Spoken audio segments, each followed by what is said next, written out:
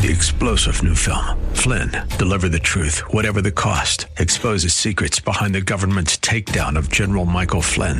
Flynn knew what the intel world had been up to. He ordered the first audit of the use of contractors. This set off alarm bells. He told the truth. He was the most dangerous person for Donald Trump to hire. They had to get rid of Flynn. Flynn, deliver the truth, whatever the cost. Available now. Watch it today. Go to salemnow.com. salemnow.com. Welcome to Caregiver SOS On Air, presented by the WellMed Charitable Foundation, a program providing help and information for our caregivers who are vital to the health and welfare of so many people in our community. You can hear Caregiver SOS On Air Sundays at 6 p.m. on 9:30 a.m. The Answer. And now, here are your hosts, Ron Aaron and Carol Zernial. Well, thank you very much for joining us on Caregiver SOS On Air. I'm Ron Aaron, along with Carol Zernial. We come to you courtesy of the WellMed Charitable Foundation on 9:30 a.m. The Answer. Now, we're going to be talking in a few minutes about something every single person in America needs to know about, and it's Justice in Aging, an organization that tries to provide for seniors legal leverage for issues that are putting them down, keeping them down, causing them problems, and that'll be coming up in just a couple of minutes. Well, and a lot of people do realize how difficult it is economically for a senior and issues surrounding that, but they may not realize what we can do to combat senior poverty, which is growing astronomically. That's Carol Zernial, who many of you know is chairman of the National Council on Aging, dealing with these kinds of issues, and executive director of the WellMed Charitable Foundation, a nationally known gerontologist, and the issues of poverty and dealing with those challenges are just phenomenal. As we learned last week, 4 million baby boomers turn 70 every year. Every year, 4 million. So have a birthday, 4 million more people are 70. And, and 70 is one of those, it's 65. Their age is really meaningless. But health does tend to decline as you get older. Things do happen as you get older. And 70, once you're on Social Security, on that fixed income, that's when things can get rough sometimes. And speaking of health, you have a list. I love when you have lists. You have 5 things that we ought to do after a hospital stay. Well, during and after a hospital stay. So this comes from the website on Next Avenue. This is it's a list for your hospital stay to help things go better for you while you happen to be there. It's only 5 things, and the first one is so important, and it's when you're in the hospital, have someone who is smart, professional, and assertive stay with you to serve as an advocate. So love is an option on this one. It doesn't need to be the relative who loves you the most. It needs to be the person who's observant and a cool cucumber who can make sure that whatever they're supposed to be doing or whatever you need and no one's around to notice, that it's going to happen. You had that experience in a hospital out there in Amarillo. Well, I don't know anybody who has not had someone in the hospital and realize someone has to be there. If you were to ask other physicians, they would tell you never go to the hospital alone.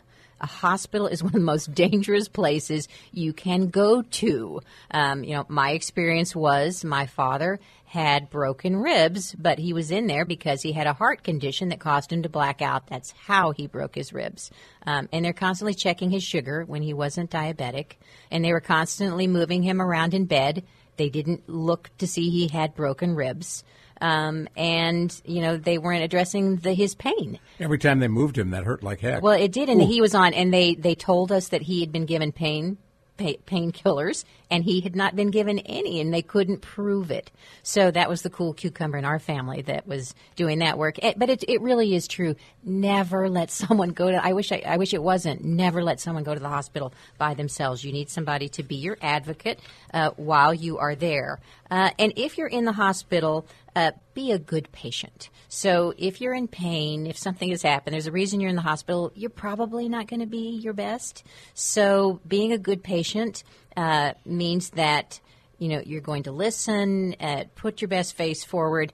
that's going to improve your likelihood of getting better care and getting the best options and, honey, instead of, screaming.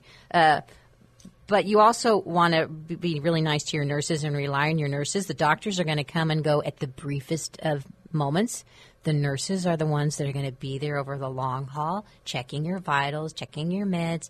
Those are the people you want to get to know and have your advocate get close to during your hospital stay. Try not to be irascible. Yeah, you don't want to be that. And then, really try to understand what's going on. If you're in good enough shape, try to understand what's going on with you, what the treatment options are, and have a mechanism in place to get the best opinion on those treatment options. So that can mean that you need to have your advance directives in advance with that advocate that went with you in case you become incapacitated and they can act in your best interest. And you want somebody who's clear thinking that's going to help understand what those options are. And let's not let that slip by. What that really means is you need to do an advance directive while you have all your faculties, while you're okay. That's right. That advance directive, that medical power of attorney, you need those documents.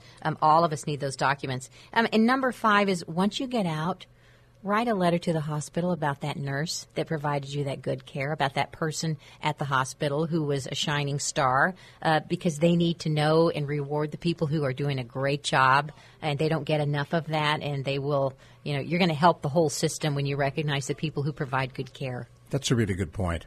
I like that. And coming up in just a few minutes, we're going to talk about Justice in Aging. Faye Gordon will be with us, staff attorney at Justice for Aging, and we will get her on in just a few minutes. I want to pick up on where we were last week. It's funny, you were reading my mind. Carol held up the sheet. 2016 Alzheimer's Facts and Figures. Well, the 2016 report just came out, and when you look at some of these numbers, they're really, really startling about the prevalence of Alzheimer's disease is growing so fast. We've got 5.4 million Americans living with Alzheimer's already, and of those, 5.2 million of them are 65 or older. Only 200,000 are under the age of 65. 1 in 9 people over the age of 65 has Alzheimer's, and by 2050, someone will develop Alzheimer's every 33 seconds. That's going to surpass the 4 million people you were talking about earlier that were turning 70. And the older you get, the greater the risk of developing Alzheimer's. The greater the risk. So, and what does it mean when you get Alzheimer's? It's increased mortality. So 61% of people with Alzheimer's will die before the age of 80, compared to 30% if you don't have Alzheimer's. So greatly increased risk of mortality. And then there's the cost and the need for caregiving. Right now, we've got almost 16 million caregivers providing 18 billion hours of unpaid care. 18 billion hours of unpaid care. And that's the economic value of that is $221 billion. The problem is that 41% of these caregivers are in a household income of less than $50,000 a year. Now, we touched on that last week with Ai-jen Poo talking about caregiving across generations. Well, that's it. And so what we're talking about are people who quit their jobs to take care of somebody else. We've got all this unpaid care. Or if you are a paid caregiver, very low wage pay, and it's really taking a toll. And if you're a caregiver, so you're already making less, you're going to spend $15,000 out of pocket a year at least. On providing that care. And obviously, if you're caring for somebody in an assisted living or nursing home, that number goes up to $60,000, $70,000 a year, which is pretty scary. So the costs, to the country are just going up. The financial impact on families is increasing. And so, Alzheimer's disease is really coming under the spotlight. Right now, it's every 66 seconds that somebody gets the disease. It kills more people than breast and prostate cancer combined. It's costing our caregivers too much. So Alzheimer's is serious business. I know we talk about there are a lot of caregivers for a lot of other diseases, and we don't want to give them short shrift of cancer and Parkinson's and ALS, a lot of different diseases. It is the sheer magnitude of the Alzheimer's disease problem that is overwhelming the long-term care system, and we're hoping the policymakers are finally going to take notice. And a lot of those folks who have been unable to continue work in the workplace, it affects ultimately their Social Security. Well, it because does. they draw less. They draw less Social Security, they draw less in wages, and then you end up with this cycle of poverty. We're going to talk about justice in aging. And so if you're a middle-aged woman who's quit her job to take care of a family member, because it still usually is the woman, then you're going to increase your risk of going into old age with higher poverty, lower income, just because you did right by your loved ones. It's an awful burden. Pretty serious stuff. It is. And so for those of you who are listening who are letter writers or phone call makers, call your elected officials and let them know that you're concerned about whatever condition your loved one has, whether it's Alzheimer's, Parkinson's, and let them know that you're concerned about family caregivers. Let them know about the sacrifices you're making for caregiving, and communicate to them that you're hoping that they're going to help address these issues. Let's turn to another topic which is equally challenging, and that's the whole question of polypharmacy. Oh, so we're shifting gears to polypharmacy, which if you're a caregiver, you know exactly how many medications most likely. That's a dining room table covered with meds. Your loved one is on. And there was kind of a scary article in the New York Times. It was Paula Spann that looked at it. And they were talking about why polypharmacy. So polypharmacy means that you're taking 5 meds or more. And we know that most people over the age of 70 are like on 12 medications. And it's the problem is increasing because, as somebody from Johns Hopkins said, the cardiologist is going to put you on the best evidence-based medicine for your heart, and the endocrinologist is going to do it for your bones. And then you, as an individual, you're going to go down to your health food store because you want to, maximize your health, and you're going to go get some omega-3s or get some aspirin over the counter, and you're going to add that. And pretty soon you're the older person and that's on 14 different meds because those vitamins, those supplements that you're taking all count as medications. And too often we don't bring those to our doctor's appointment to let them see what we're really on, so potential interactions are overlooked. Well, that's it. And since 1999 to 2012, there was a 70% increase in polypharmacy in the last 12 years. 70%. Wow. A lot of that has to do with the Medicare drug plan, that Part D that actually covers meds, so people are living longer, but it's the 40% of us that are taking over-the-counter medications and not talking about it that's really getting us into problems. We just don't communicate as well as we should with our healthcare providers about the medications that we're taking. And so the takeaway on all of this is there are a lot, if you're on omega-3, if you're taking omega-3 and you're taking a blood thinner, did you know omega-3 actually thins your blood too? And it can be a double effect. So it's dangerous, or there can be side effects that you don't know about. So the takeaway that we want you to know about polypharmacy is if your loved one is taking 5 or more meds, you need to absolutely get the over-the-counter, the supplements, and the prescription drugs together in one place. Either take it to your primary care or your pharmacist and ask them to check it out. And don't forget to do that. You're listening to Caregiver SOS on air on 9:30 a.m. The Answer. I'm Ron Aaron along with Carol Zernial, and we are going to turn to Justice in Aging. Faye Gordon will join us. She's the staff attorney there, talking about how to fight for seniors who are affected by poverty and a whole lot more right here on 9:30 a.m. The Answer. 10 years ago, Dr. George Rapier founded the WellMed Charitable Foundation.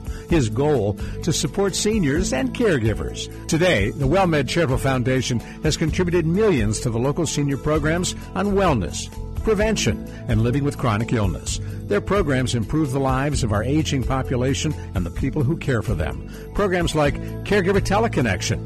Caregiver Teleconnection is a free, bilingual, and confidential program connecting caregivers and family members to information and support through the telephone. Each Caregiver Teleconnection telelearning session is hosted by professional facilitators and experts, giving caregivers the opportunity to connect with and share with others in a similar situation. With Caregiver Teleconnection, learning and support is just a phone call away. Find out more at 866-390-6491 or go to caregiverteleconnection.org.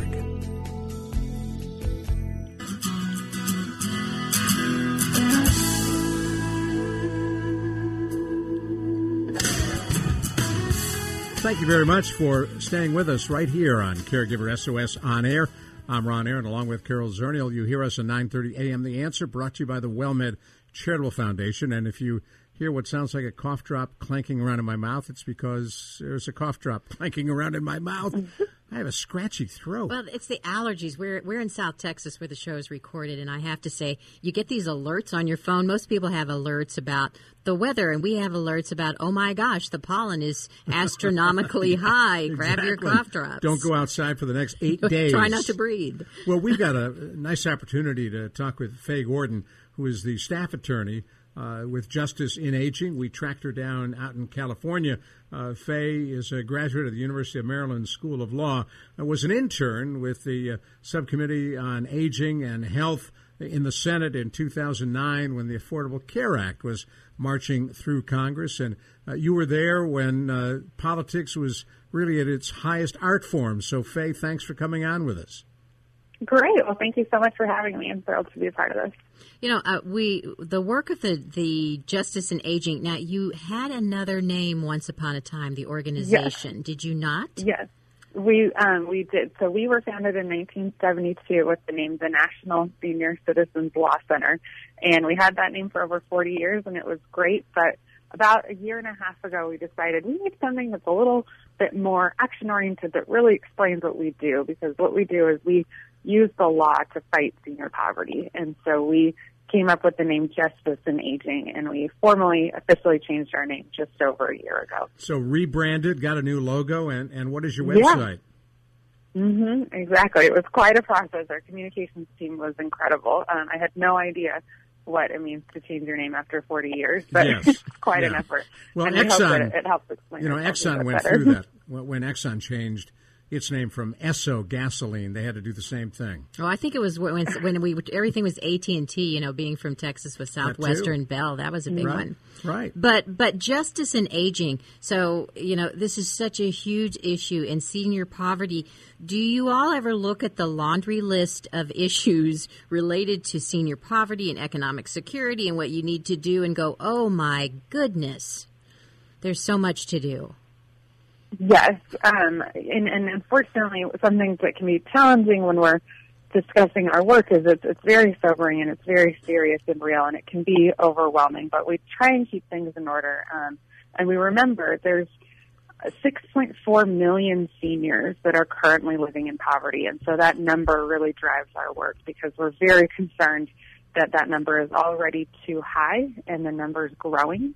We know that 10,000 people are turning 65 every day. So if you just look at demographics, that number will grow. But unfortunately, due to the Great Recession and enduring income inequality, we're very concerned about the rising numbers of senior poverty and then what that means for people's access to quality health care and quality economic security and housing. So it is overwhelming, but we try and focus and think about the people that are living in poverty and their caregivers who are caregiving for them and try and stay focused and motivated. But yes, it can be quite daunting. Well, when you say living in poverty, what is your definition of poverty? So we believe the supplemental poverty measure is a more accurate measure of poverty than the current federal poverty measure. And this gets a little bit wonky, but the federal poverty measure is what the U.S. Census Bureau uses to determine poverty.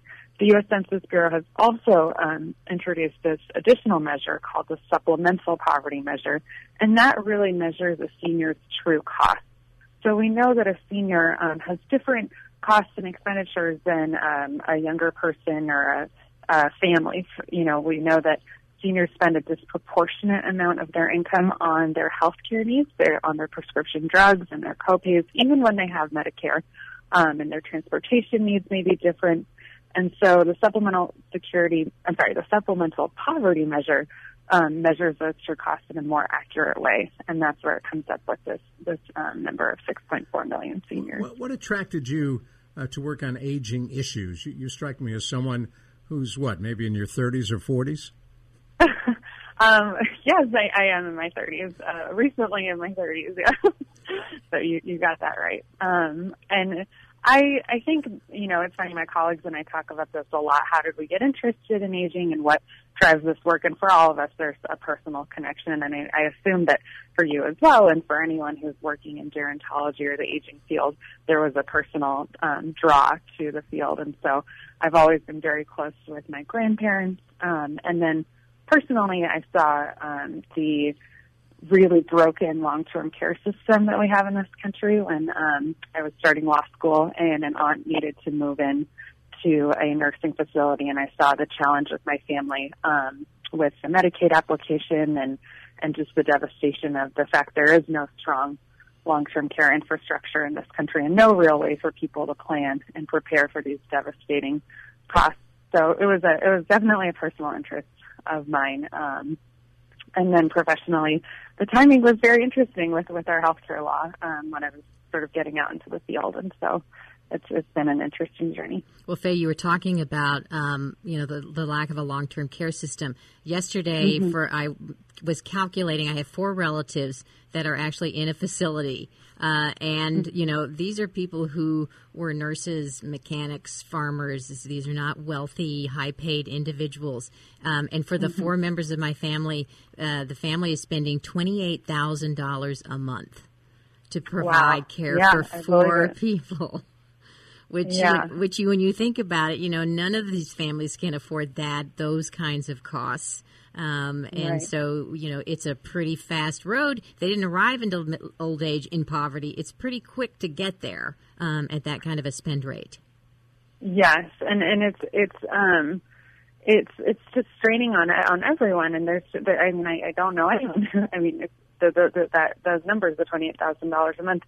Sadly, that is repeated everywhere across the country. And as you said, so many people find themselves spending down and spending into poverty. And when I mentioned that 6.4 million number of people, seniors currently living in poverty, that doesn't actually include the 1 million people who are living in long-term care facilities who've spent down to remain and receive that care. So the numbers are even higher when we factor in these long-term care spend downs. For those of you who just joined us, we're talking with Faye Gordon, who is the staff attorney for Justice in Aging.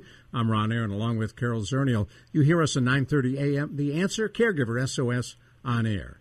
Well, so Faye, tell us a little bit about the issues that are of greatest concern, whether it's for seniors or caregivers. What's at that long list? What's at the top of the list? Yes. So we focus our work on 2 areas, and we believe that to help seniors age in dignity, they need access to quality health care and they need economic security. And so that really helps us prioritize our work. And currently, one thing we're very excited about is our work on the Supplemental Security Income Program. So this is part of the Social Security program, and for individuals who are very low income, it is an income program to help them meet their basic needs. Unfortunately, this program has not been updated since it was signed into law by President Nixon in 1972.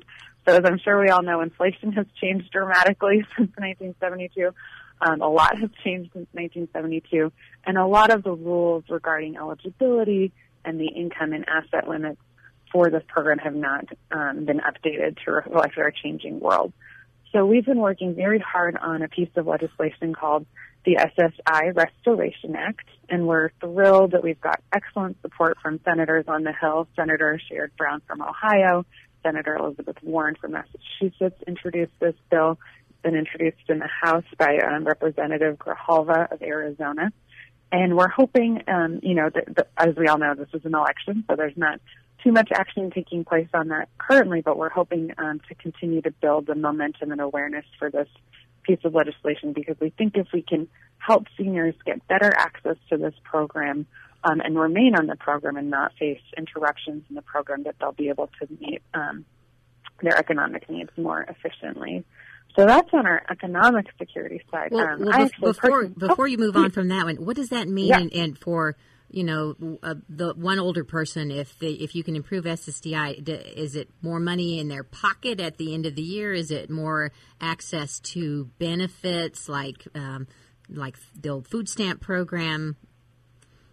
What does that mean? Well, importantly, what it actually is it's helping make sure they don't fall deeper into poverty. So these rules are so antiquated that they set certain limits on the amount of money people can actually have to qualify for the program. So people can only have $2,000 in current assets to qualify for the program. And there's very archaic ways that these assets are counted. And what we want to do is make sure that people don't have to fall deeper into poverty before they get this basic income support.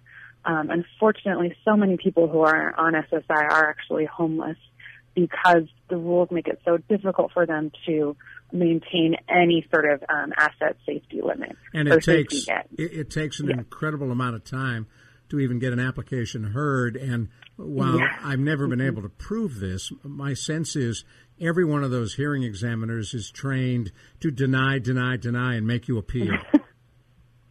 Well, yeah, I mean, I don't know about that, but we do know that there's a huge learning curve with making sure that people are trained to understand the needs of SSI, individuals who are receiving SSI. And as you said, a huge barrier is the application process and the appeals process.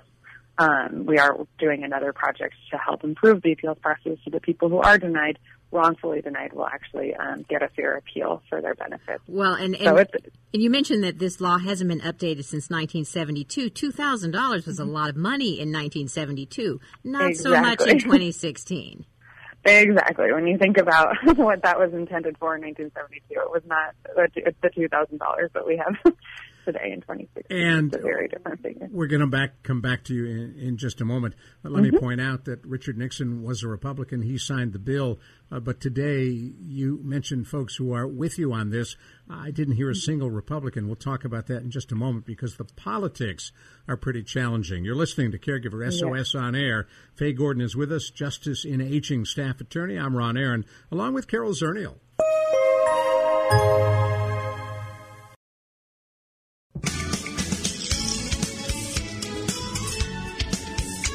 Well, you're with us, and we're delighted to have you here on Caregiver SOS on Air. I'm Ron Aaron, along with Carol Zernial. We're talking with Faye Gordon, who is the staff attorney at Justice in Aging, trying to help the 6.4 million plus seniors who are in poverty, and there are millions more who are pretty close to poverty. And we were talking about SSI and Social Security supplemental income and ways in which folks who are in need can get help. And we were talking about, just briefly, the politics. It shouldn't be political, Faye. People grow old. Senators and congressmen from every party have older people in their families. But it does become political, does it not? Yes, of course. I mean, everything is political. But as we mentioned earlier, the original signer of the SSI bill was President Nixon. He was the one who signed it into law. So we do think that, poverty is a universal challenge, and we're seeing a little bit of a shift on both sides, and focusing more on poverty and talking more about poverty and talking about poverty in seniors. Unfortunately, I think this is because it's becoming a much more urgent problem. We've seen, for example, baby boomers were significantly hit by the Great Recession, that 50 to 64 age bracket. Many of them lost their jobs and struggled to regain employment. Many of them lost equity in their homes, and to get mortgages, reverse mortgages that are now difficult to repay. Many of them struggled to get insurance, so now they're entering Medicare a little bit more sick and with more chronic conditions. So as people are seeing these challenges in their communities, we are seeing both sides, both Democrats and Republicans, talking a little bit more about poverty, and we're hopeful that there is a momentum growing to focus on this and to really address the needs of seniors in our community. Well, and even before the Great Recession, baby boomers had some of the lowest savings, with 2/3, 1/3 already living in poverty, and another third with living paycheck to paycheck. And so then the Great Recession hits. We've got a pretty bleak economic outlook when we're talking about the generation that's about to retire.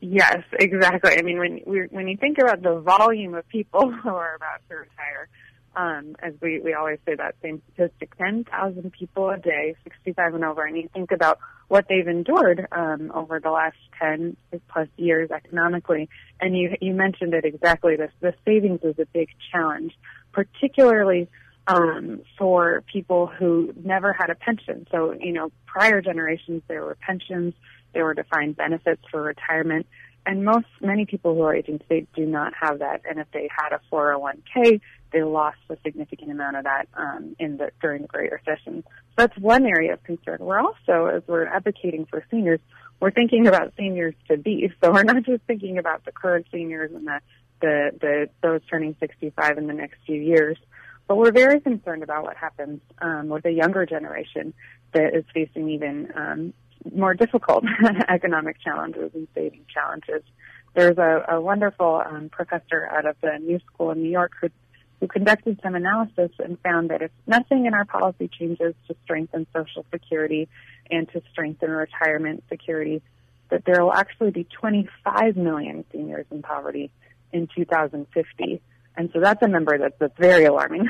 Well, when you go from 6 million to 25 million, that's a giant increase. Exactly. That's a big jump. And that's essentially the people who are millennials and who are working today who don't have access to pensions and defined benefit retirement plans. So we're trying to look out for everyone and build a stronger economic and healthcare safety for all, but it's a challenge. And the good news is that there are recommendations for Social Security. There are ways to strengthen it it's not crazy complicated to identify some of the choices. Not always everybody's happy about them, but there are some ways to strengthen Social Security. Well, you mentioned we were talking about the top of your list, and you mentioned the supplemental security income. What else is up there on the top? Up there on the top is definitely Medicare and Medicaid for us. So, as I said, we've got our economic security focus, and then we have our healthcare focus. And we see tremendous value in ensuring access to healthcare programs that help low-income seniors and making sure these programs are delivered without discrimination and they're delivered efficiently without interruptions for people. So one programmatic area that we work closely on is making sure that individuals who are dual eligible, so this means people who have both Medicare and Medicaid, so they are generally lower income because they qualify for both programs, that their Medicare and Medicaid is being delivered in a way that's efficient and works for them. So we've been working on different Affordable Care Act programs to try and strengthen the delivery of services for those individuals. We also are looking at our long-term services and support system and trying to figure out how can this be delivered in a way that's more efficient and really helps people. So for us, we believe that most people want to receive care at home and in their community. We know that there are some people who do need and want care in nursing facilities, and we have to make sure those nursing facilities are high quality. But most people want to age at home and in their community. So how can we make sure our home and community-based services network works well?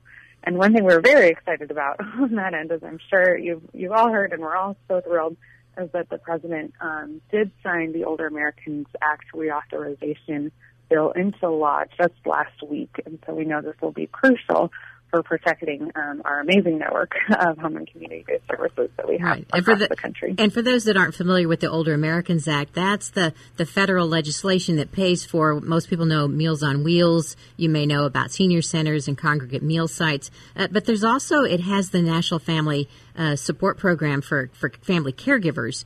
And so the area agencies on aging are part of that network. And if you go to eldercare.gov, if you don't know who your area agency on aging is, we know you have one. Everyone has an agency assigned to help take care of the elderly and caregivers in their community. If you go to eldercare.gov, it will can point out the area agency on aging in your area, and you can ask about those services that have now been reauthorized. We're talking with Faye Gordon, who is the staff attorney for Justice in Aging. I'm Ron Aaron, along with Carol Zernial on Caregiver SOS On Air. Faye Gordon, how are you all funded? We are funded. Oh, we love getting that question. We are funded through foundation grants. We have wonderful foundations who help support our work, and we are also funded through individual contributions and individual donors. So if you are interested in finding out more about us, our website is justiceandaging.org, spelled exactly as it sounds, justiceandaging.org. And we have more information on our funding as well as information on contributions on that website. Our annual report will be released, I think, this week. So there's a whole host of information on our funding there. You're a 501c3, so donations are tax deductible. Yeah. Mm-hmm. Well, do you have any initiatives? Obviously, caregivers are very concerned about the poverty. They're concerned about Medicare and Medicaid. Can you, off the top of your head, can you think of anything in particular that you're working on that would benefit those family caregivers that are usually middle-aged women? Yes. one thing that we focus a lot on is person-centered care in long-term services and supports. And we know right now there's a shift in our long-term services and supports to putting it into many different types of managed care. And there's a great opportunity here as people are getting more coordinated care and person-centered care plans to involve the family caregiver. So we really want to make sure that as families are going through the care planning process, that the caregiver is there and at the table, and that the caregiver's needs are being assessed and are part of that person-centered planning process. So there's a really good positive movement in our healthcare system that we're working on to truly implement truly person-centered care planning. And we think the caregiver is a part of that, and we want to make sure that the managed care plans and the healthcare providers all understand that the caregiver's needs need to be a part of that person-centered planning process. Well, and it's interesting that you say that. We were on a telephone call with a managed care organization, and we were asking about support for family caregivers, and their idea was that every once in a while we need to pat that caregiver on the back and tell them what a great job they're doing. I mean, that was literally the conversation. And so, I think where I agree with you, and I feel there's a shift and there's a recognition on family caregivers. But what we see is that many times within the healthcare professions, they're only thinking of the caregiver in terms of what they do for the care recipient, and they're not thinking about the caregiver as a distinct individual who, if you do not meet their needs, their stress, the things that prop them up, then they're not going to adhere to that care plan. They are not going to be able to take care of that loved one. Exactly. And we need to make sure that there isn't an over-reliance on family caregivers in these care plans, and that instead these care plans really figure out, okay, what kind of respite does this caregiver need, and how do we get the personal care hours that an individual needs to try and alleviate the already overwhelming burden. Right, and that's a really good point about the over-reliance. You hear stories where, the person leaves the hospital and the caregiver has got this long list of things. They're going to do this, and they're going to do that, and they're going to do this. And we don't ask the question to the caregiver, are you willing to do this, and are you able to do this? Right. And more, this involves really medical treatments and procedures for the caregiver. And that's true. We've talked about some of the medicalization of caregiving and the healthcare tasks, AARP, and the I'm blanking on it, Carol Levine with the United Hospital Foundation's work, identifying the healthcare tasks that caregivers are asked to do. And all of those tasks again relate back to the security of the person they're caring for. So Faye, what's on the horizon? What would you like us to know about with Justice in Aging? How can we help support your work? I think the best way to support the work is when you're having conversations about our changing healthcare delivery system. And again, I forgot to mention, I'm a little bit more focused on the healthcare side than the economic security side, so I apologize if I wasn't quite as clear on that. But if we're talking about, our changing healthcare delivery system and the innovations that we have, where there's so many different exciting pilot programs and demonstrations and innovations, I want to be sure that a part of that conversation is the senior, and very often, as we know, it is a poor senior.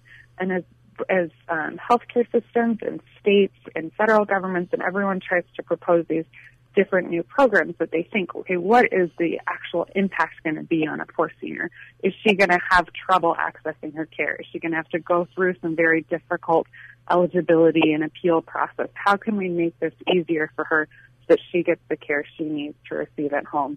And so if we try and approach these problems with that point of reference, I think we'll really improve the lives of low-income seniors. I noticed that one of the things that you all target are populations that are traditionally at higher risk: women, people of color, LGBT individuals, people with limited English proficiency. When it comes to LGBT, when you look at the really older population, most of those folks were closeted. They weren't out front. They weren't talking about or getting help for what their needs were. Yes, we did a study, I think it was about 5 years ago, and it's on our website. It's called LGBT Stories from the Field, and it was a survey of long-term care residents and caregivers and staff to try and understand the particular long-term care needs of LGBT individuals.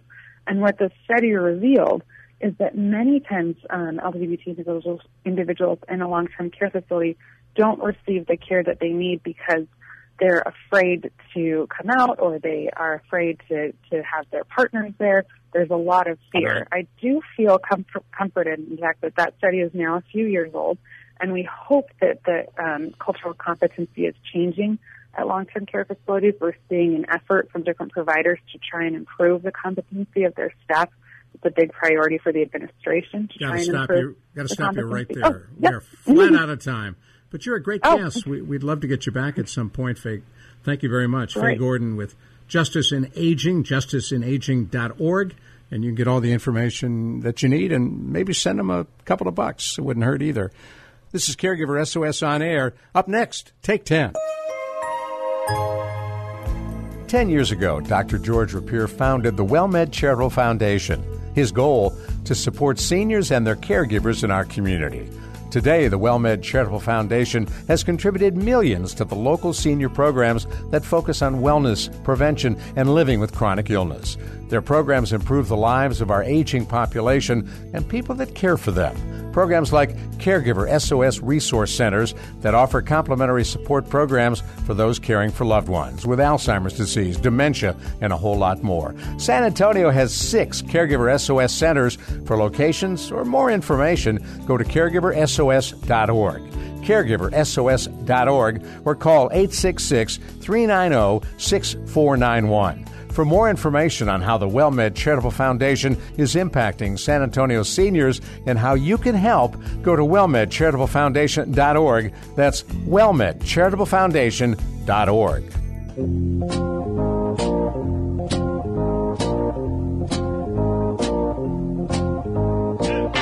Well, thank you very much for joining us on Take 10. We follow each of our regular Caregiver SOS On Air shows with Take 10, featuring Carol Zernial and Dr. Jamie Heisman, a nationally known therapist who deals with issues from caregiving to addiction and a whole lot more. And Carol, as you know, a gerontologist of wide renown.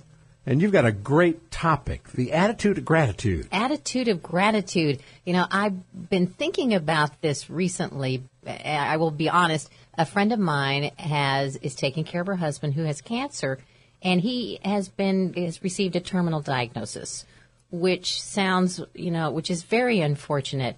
But she and her husband have been so thankful for the life that they've had. They're saying goodbyes. They're making me feel like I have no problems. You know, I started thinking about all the good things in my life, and it really does change your perspective when you try to look at it about, you know, what is it I'm thankful for, and wake up and look around you. And Jamie, you know, we also talk about making a list of things you're thankful for when we do stress reduction classes. Oh, without a doubt, Carol. And I think a gratitude list is in sync with every disorder and every problem and every time we get ill for any reason. In fact, gratitude is the foundation of Alcoholics Anonymous. That's where I first heard the term attitude of gratitude. It was an AA meeting on Capitol Hill, literally down in the basement for recovering senators and House of Representatives. It was called the Attitude of Gratitude meeting. And that sounds kind of counterintuitive. You know, what does alcoholism have to do with gratitude? Well, alcoholism, as well as any mental health challenge, as well as with caregivers when they're feeling overwhelmed, if they take a moment to focus on people and things that you're grateful for in life, other things fall by the wayside. I mean, it's so difficult to be, you know, angry and grateful at the same time, or it's so difficult to be jealous and grateful at the same time. And also to that point, alcoholism, like mental health challenges, become self-engrossing, if you will. We kind of become consumed with our own selves. And what gratitude does, it really allows us to connect to the outside world. And that's why I believe the attitude of gratitude is so pervasive, far beyond AA. You know, it's interesting. You mentioned senators and congressmen in an AA meeting. It is the great equalizer. It is, Ron. You may be rich, you may be poor, you may be a Republican, you may be a Democrat. It doesn't matter. You're an alcoholic. No, it's a chronic and terminal illness. End of story. And no matter how wealthy you are, it's just like cancer. And no matter how broke you are, you can get it. It's very, very random. Like you said, it's the great equalizer.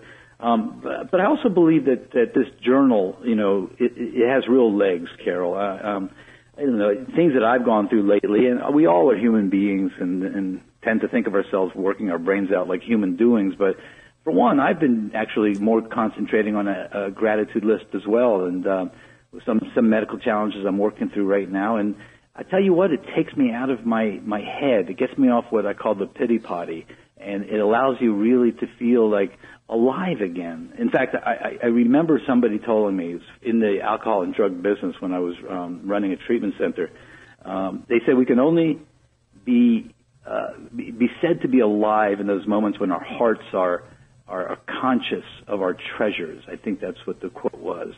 And that's what gratitude does. It allows our hearts to be conscious of our treasures. And we're not talking necessarily about some sort of a spiritual or a religious kind of, thank you, God kind of list. I mean, it might be, but it doesn't necessarily have to be that way. No. As a matter of fact, this is what spirituality is all about.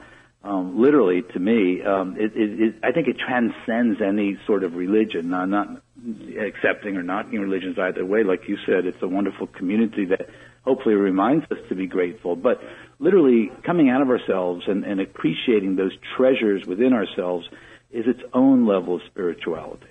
So why does it relieve stress? Is there something, in our brain, is there something physiological that happens when we stop and slow down and think about what we're thankful for? Is it like running, and is it triggering dopamines? Yeah, I think Ron is square on there. It does affect different sections of the brain, and just like running and the endorphins it creates, I think we can shift our minds and go into the gratitude phase, and things will shift inside of us. Listen, there's some incredible studies in Eastern medicine. Many of you know Sophie, my wife, is studying to be an acupuncturist, and she brought me a book home where they showed particles of water from very toxic areas and from very clean areas. And then they showed people's emotions and how it affected the fluids in their body, because, we're mostly fluids anyway. And you could truly see an attitude of gratitude felt clean. I mean, you could see under the microscope where all the kind of depressing and angry issues that we go through shows a whole different self. Well, that's it. And so stress, unhappiness, a lot of the burdens that we carry around when we're a caregiver are negatively impacted. We have higher levels of chronic illness when we're stressed out. We don't feel good. We're not happy. And it can become a very vicious cycle where we're just caught in this stress and caregiving and anger and frustration and hopelessness. And, I mean, you can really get wound up around that kind of a negative cycle. And we have to do something that stops that. You can get out of that, though. The gratitude is the beautiful doorway out of that self-engrossing peace. I used to see patients who I felt were never grateful. And I always asked them to do a gratitude list if they could, and go home and they go, I don't have anything grateful to be about. My life is hell. I'm overwhelmed. I'm depressed. I'm anxious. And I go, well, maybe you're right, but let's try something out. And they said, what? I said, well, I'm really sorry I heard about your daughter. Your daughter was in an accident, I heard, and got very injured. And they said, no, my daughter never got injured in any accident. I go, oh, really? I said, well, I'm sorry about your husband, because I heard your husband got laid off from his job. And they would say, my husband never got laid off from my job.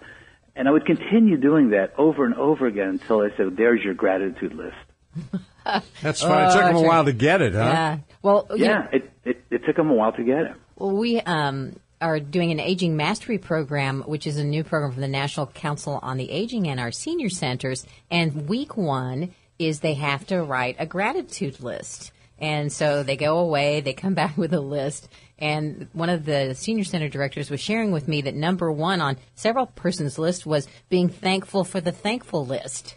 that they were really appreciated, the opportunity to stop and be thankful and have an attitude of gratitude, that was one of the best things that had happened to them in a long time. Now, we hope you are grateful for this show, and if you've just joined us, you're listening to Take 10, part of Caregiver SOS On Air. Dr. Jamie Heisman and Carol Zernial with us. I'm Ron Aaron. Give me some examples of the gratitude that you think of, Jamie, when you think of gratitude. Well, first of all, I mean, you can go to any place. It really goes back to people and relationships for me. I'm always grateful for my mom and her being there, because she was the pivot point for me, either going south or north in my life. And I could have well gone south and not been on this radio show today and pretty much been meaningless. But I'm always grateful that she cared enough and hung in there enough and intervened enough. And then, of course, now I'm 60 years old. I'm so grateful for having a 3.5-year-old daughter. I mean, my Lord, it was a curveball from God, as we all know, but I have to tell you, this is, again, a relationship that somebody can never take away from me. So I'm grateful for my friends. I'm very grateful for doing this show. I love being connected to you, Ron, and Carol, and to the caregivers and the listening audience. These are things that really mean a lot to me and bring me out of my funk when I get into it. The other day, Reagan said to me, "Daddy, will you be my best friend?" Oh. My little heart melted, and I said, "Yes, you're my best friend, too." The next day, I told her, "Hey, Reagan, you have to stop doing whatever she was doing." She looked at me and she said, "You're no longer my best friend." Oh. You're in and out so quickly. Oh, yeah, they're, time. But didn't that moment, no matter what age we are, Ron, that moment when she said it and looked into your eyes, didn't we feel grateful? And it was timeless, and it didn't matter whether we were 20 or we were 90. Yeah. It is that beautiful thing that gratitude takes us back to the moment, takes us out of the stress of tomorrow or the fears that we got from yesterday, and it brings us to the moment. Well, we got to stop you right here. It's a good way to end it. This is a good segment, Carol. I know. I got a smile on my face. I'm just grateful for everything at this point. That's really listening cool. to all of you. You've been listening to Take 10, part of Caregiver SOS On Air. I'm Ron Aaron, along with Dr. Jamie Heisman, Carol Zernial, our co-host, and we will catch you again next week. You want to hear a podcast of this show? Be grateful. Podcasts are available. You can get those from caregiversos.org, www.caregiversos.org. For Carol and Jamie, I'm Ron Aaron. We'll talk with you soon on 9:30 a.m. The Answer. You've been listening to Caregiver SOS On Air, presented by the WellMed Charitable Foundation. Email suggestions and comments on this radio program at wellmed.net. And join your hosts, Ron Aaron and Carol Zernial, for another edition of Caregiver SOS On Air on 9:30 a.m. The Answer. 3-star General Michael J. Flynn, head of the Pentagon Intelligence Agency, knew all the government's dirty secrets. He was one of the most respected generals in the military. Flynn knew what the intel world had been up to. He understood its funding. He ordered the first audit of the use of contractors. This set off alarm bells. The explosive new documentary, Flynn, Deliver the Truth, Whatever the Cost, uncovers the facts behind this scandal. Flynn told the truth. He was the most dangerous person for Donald Trump to hire. I find out the worst enemy that I'm going to face in my life is right here in America. They took my assessment and they wanted me to change it. And I was like, I'm not changing it. They had to get rid of Flynn. With in-depth interviews, archival footage, and never-before-seen personal records of the man behind the headlines. I just felt like I was drowning. Flynn, Deliver the Truth, Whatever the Cost. Available now. Watch it today. Go to salemnow.com. salemnow.com.